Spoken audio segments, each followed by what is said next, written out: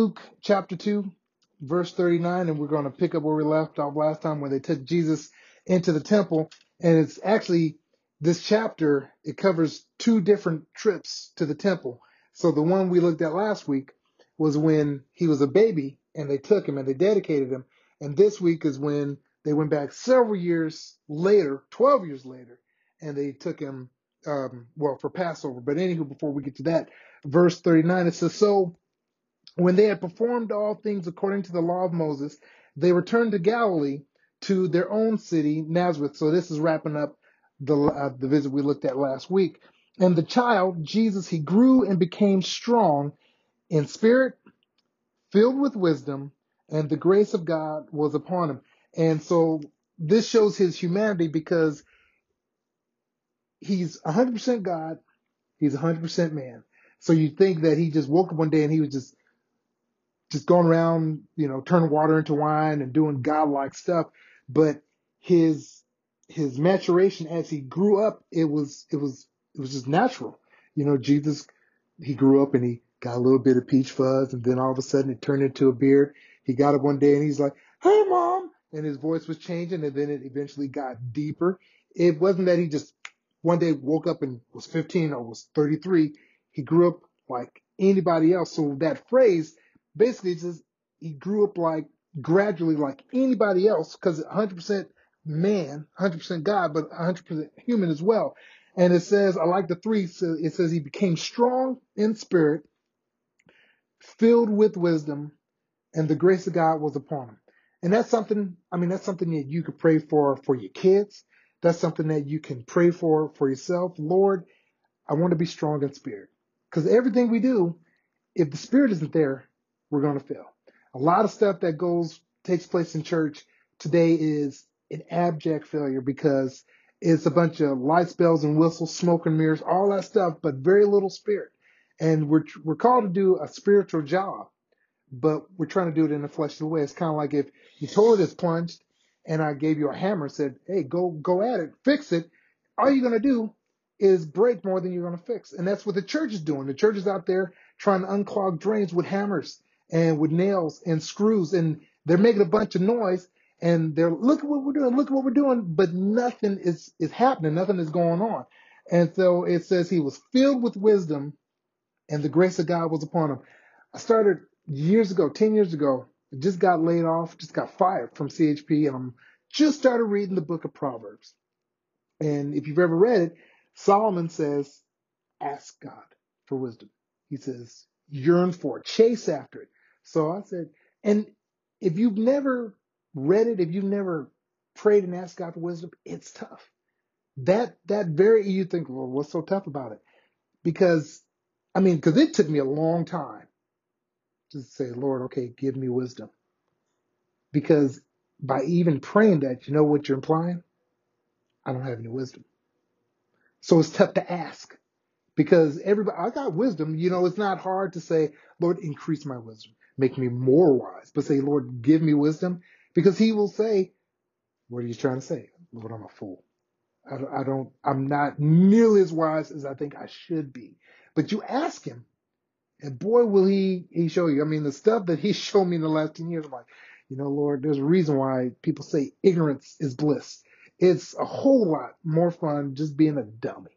It's a whole lot more fun just not knowing some stuff, but the Lord wants us to be wise, to navigate through life, to have sense. There's a lot of landmines. I was telling a guy a couple of weeks ago, 46-year-old Jeremy is a lot different than 26-year-old Jeremy. And you think, well, duh, it's a 20-year difference. You know how many people that I meet that they're like 76, but I know how they were when they were 6? Because they still act the exact same way. They still act like children. They've got gray hair, but they're still clowns. They're like, "Oh, you're 55, but I bet I know what you were like when you were 15. They grew up. They grew older, but they never grew up. They never got that wisdom.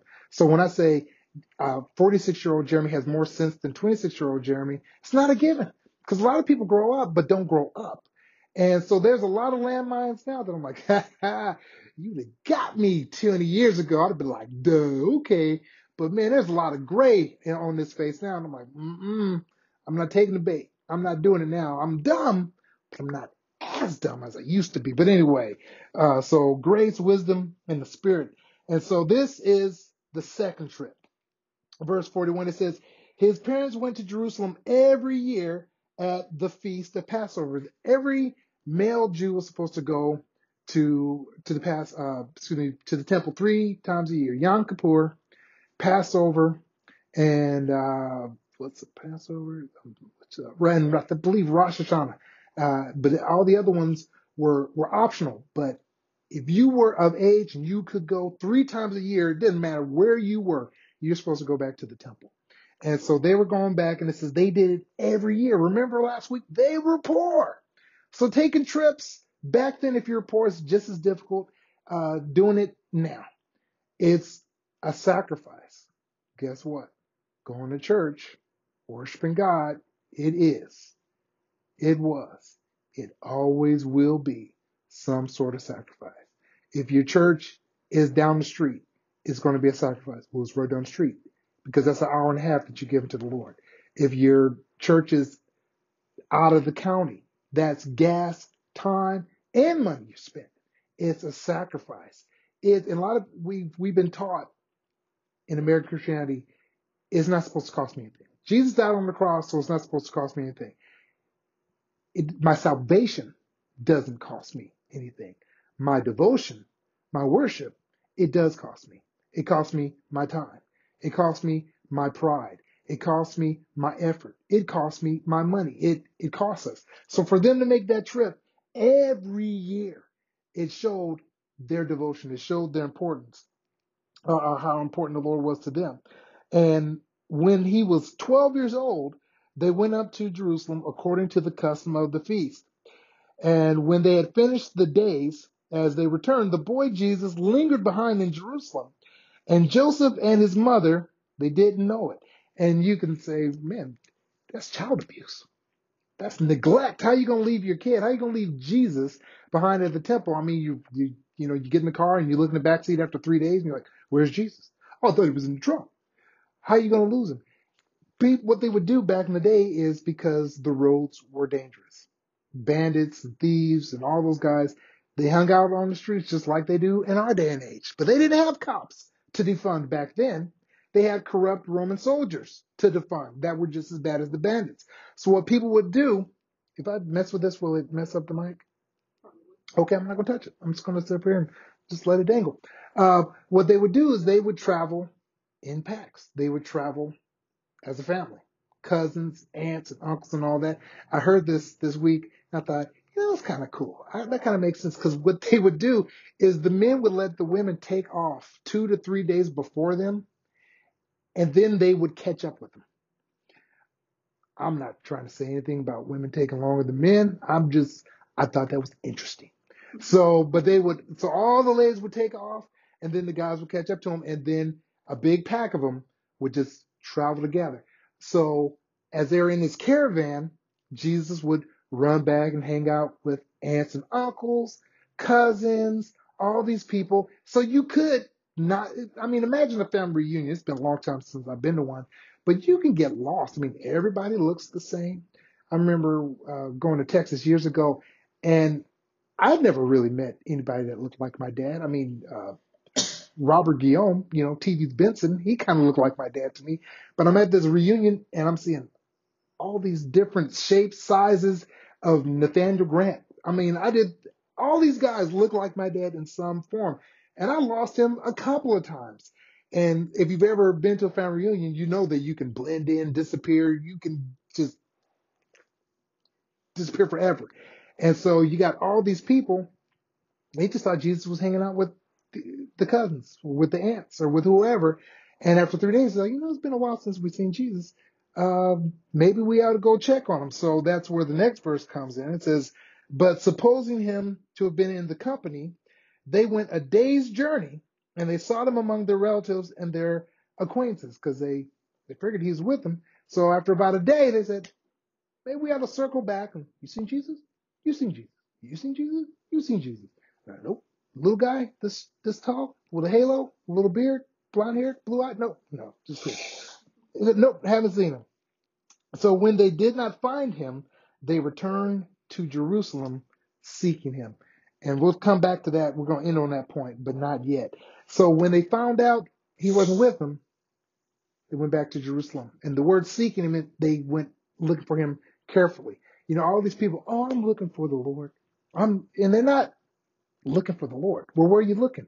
Oh, at home, at work, at the gym. Also, the places you usually go.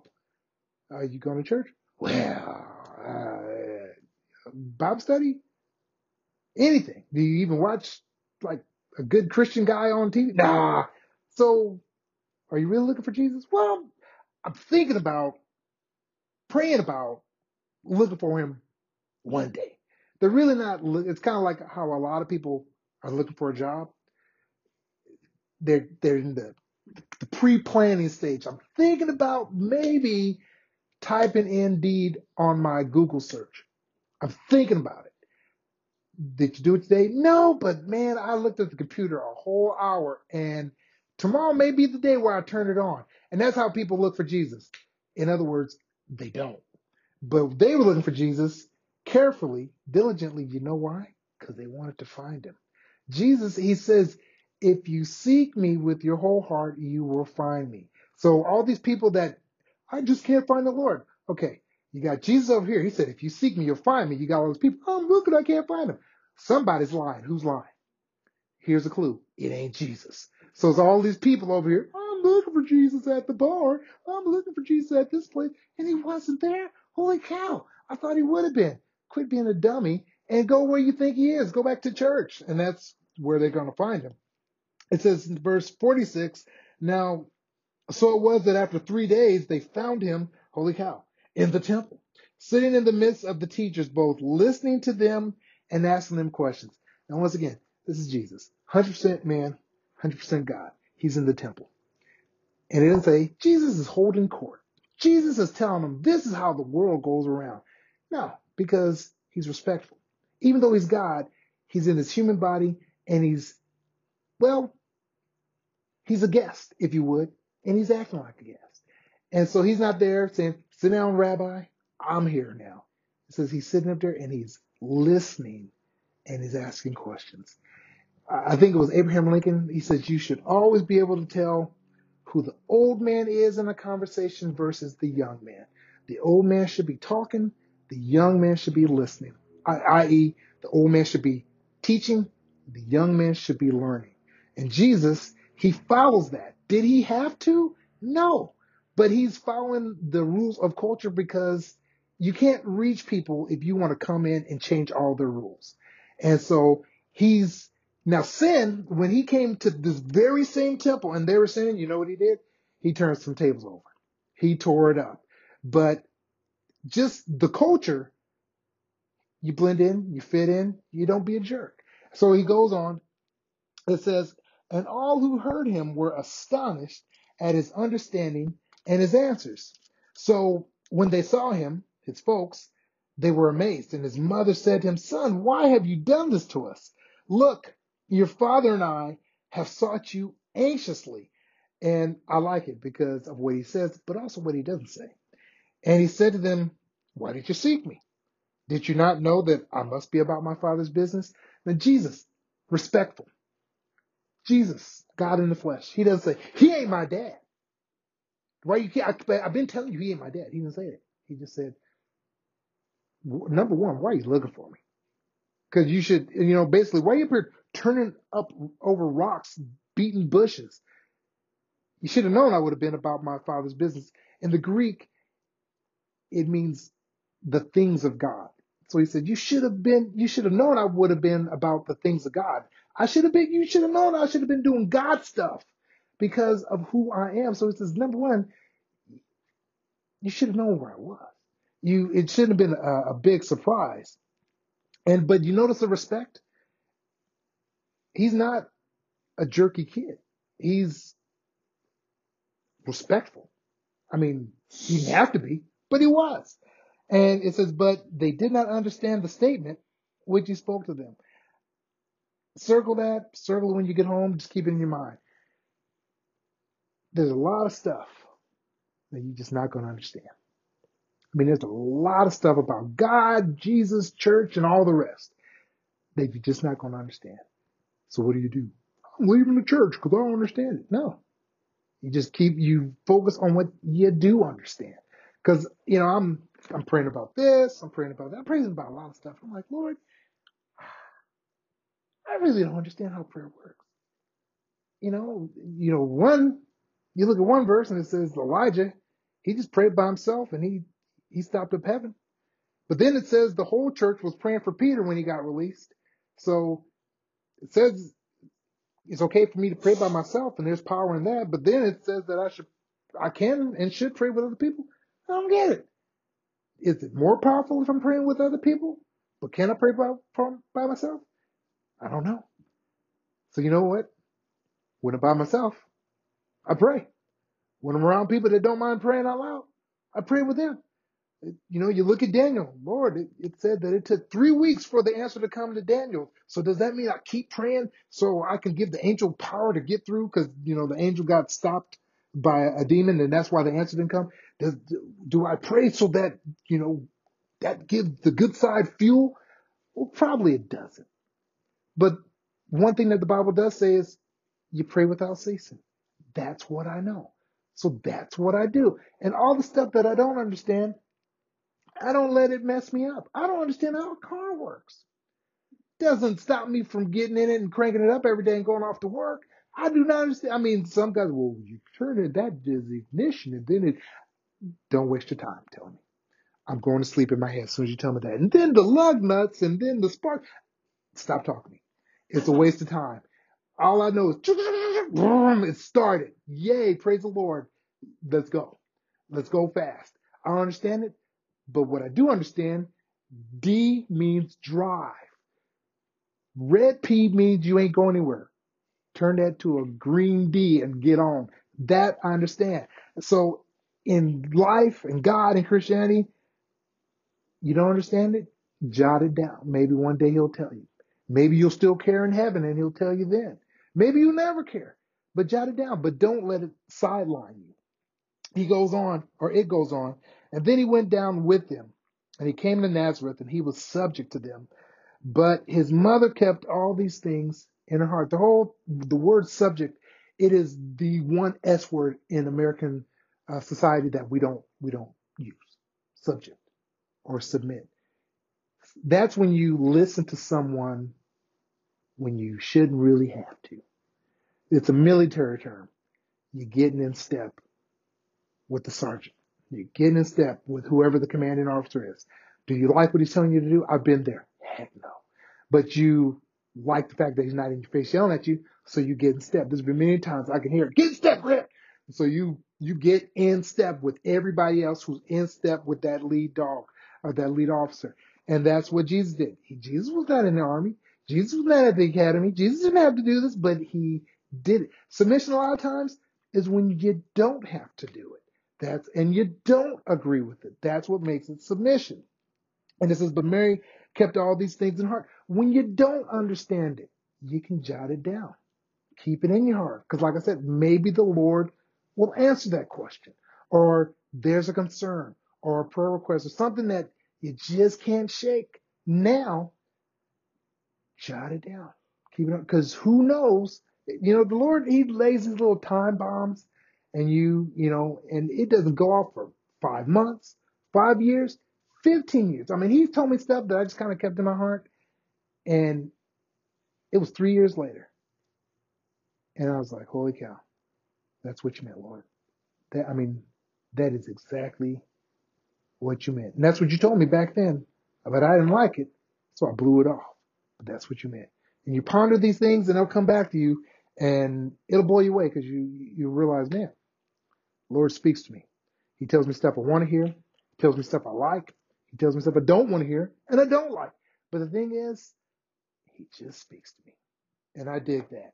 It says, and Jesus increased in wisdom and in stature and in favor with God and men. He grew up like any old regular Joe or Joseph. And he just, it's not like, Because we read the Bible, because the next time we read, Jesus is going to be a grown man. So it's like, is that how he grew up? No, the next day, you know what he did? He got up and he was 12 and 1 day old.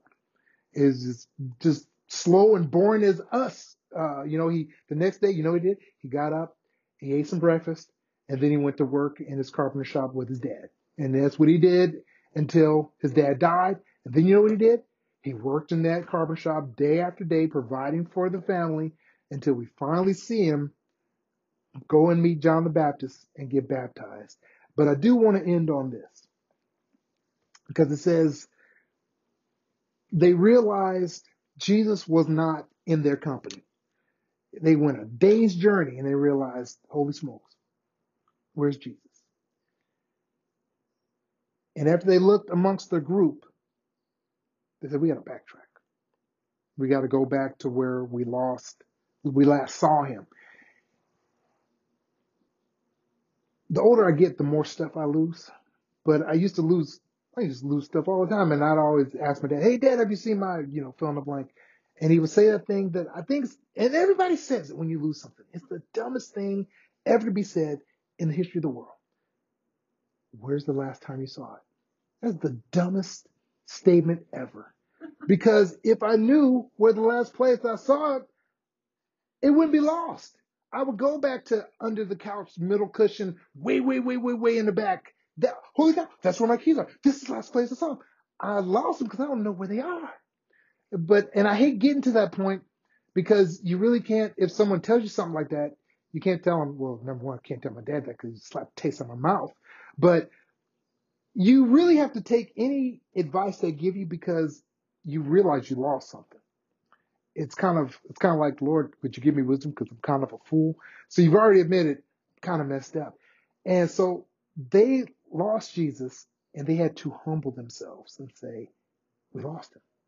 They could have just said, we can't have people think we lost Jesus, the miracle baby. We can't have people thinking that. And they could have just kept on marching on back to Nazareth. And the only problem would have been Jesus wouldn't have been with them.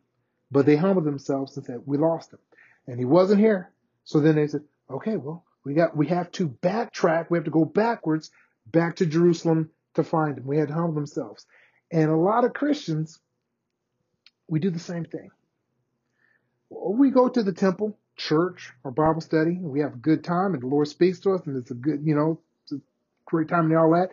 And we leave, but we leave Jesus at church. We leave Jesus at the meeting. We go back home, and Jesus isn't with us. We go to work, and Jesus isn't with us. We go around our friends, and Jesus isn't with us. It's just the same old cussing, fighting, mean, whatever, us. And that's a good way to be a hypocrite, by the way. Because, I know right where Jesus is when I need him. I see you on Sunday, Jesus. I see you on Friday, Jesus. No, you take him home with you. But the problem is, sometimes in the hustle and the bustle, we do leave him at church. We do forget him. And the thing is, what do we do? What do we do? Because you live long enough, it is going to happen. You can jot it down, you can turn to it later, but Revelation chapter 3, Jesus is talking to the churches. And he's talking to the Ephesus church, the Ephesian church. And he says, you guys are good. You guys are good church. Your labor, your works, your doctrine. People come in spreading false doctrine, and you chase those fools out. You guys are on it. Your patience, you go through tribulation like soldiers, you're on it. You're a good church. He says, but this is the thing I have against you. He says, you've left your first love. He said, you're doing all this right stuff, but you're forgetting who you're doing it for. So many churches, we're doing this, we're doing that, we're doing this and that, but they really have forgotten who they're doing it for. They're praying to Jesus, God bless this, Jesus, help us to do this. And what we need to come back is, Lord, what do you want me to do? Lord, lead me and guide me and lead us to be your hands to do what you want us to do. And we're doing all this stuff. And Jesus says, that's nice, but boy, you're doing all this stuff in my name, but do you love me? Because I kind of feel like you don't. And he says, that's what I have against you. And he says, this is what I want you to do. He says, remember. It's the 3 R's. Remember. And then he says, repent. And repent is just a fancy word for turn around. Admit that you you lost. Admit that you're wrong. Admit that you don't have it like Mary and Joseph. They repented because they were going to Nazareth. They had to turn around. They had to go back to Jerusalem.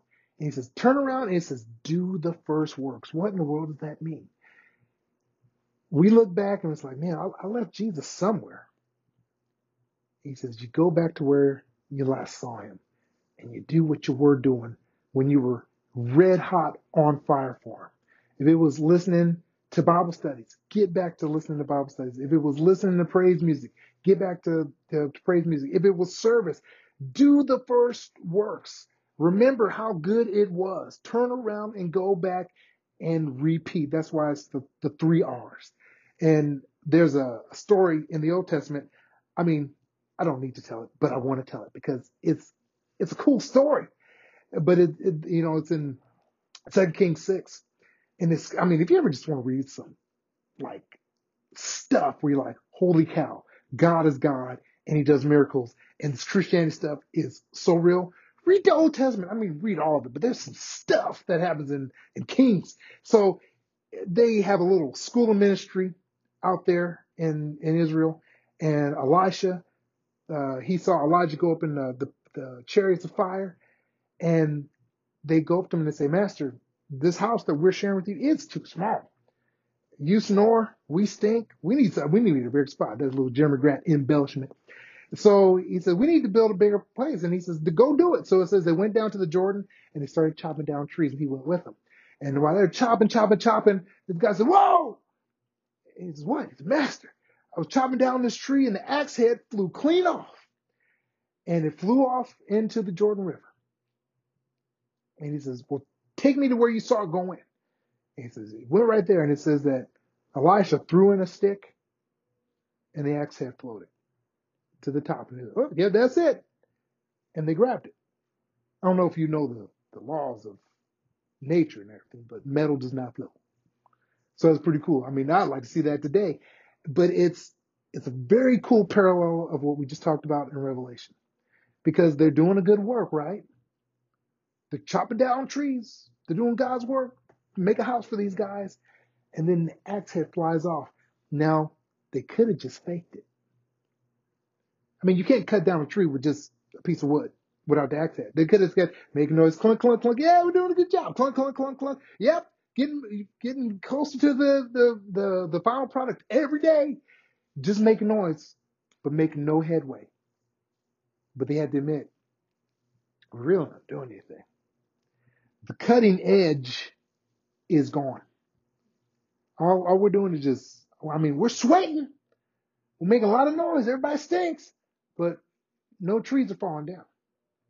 So what do? They had to admit, we lost it. And Elisha says, where's the last place you saw it? It went over there and it went bloom. He said, no problem. Threw the stick in. Great symbol of the cross. And this axe head floats up to the top. And then they go right back to it. That's something that we need to not outgrow.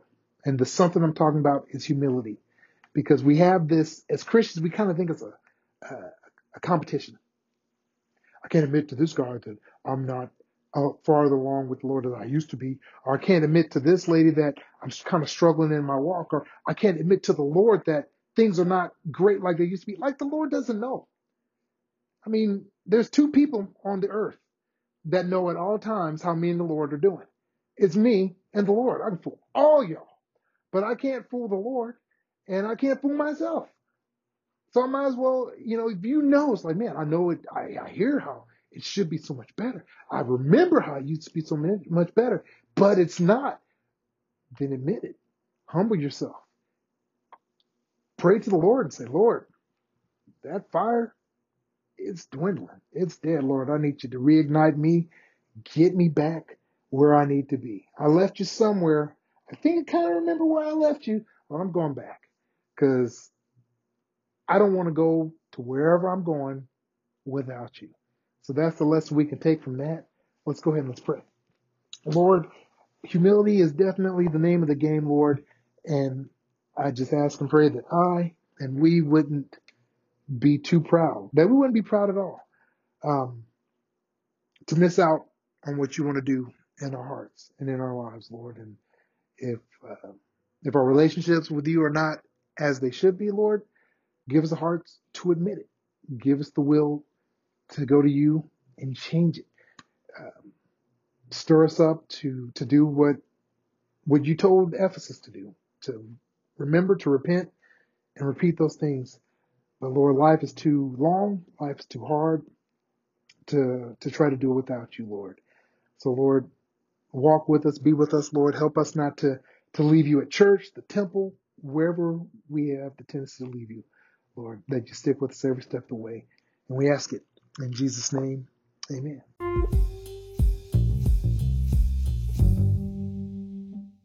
Thank you for joining us today. If you've enjoyed today's message, we'd love to hear from you.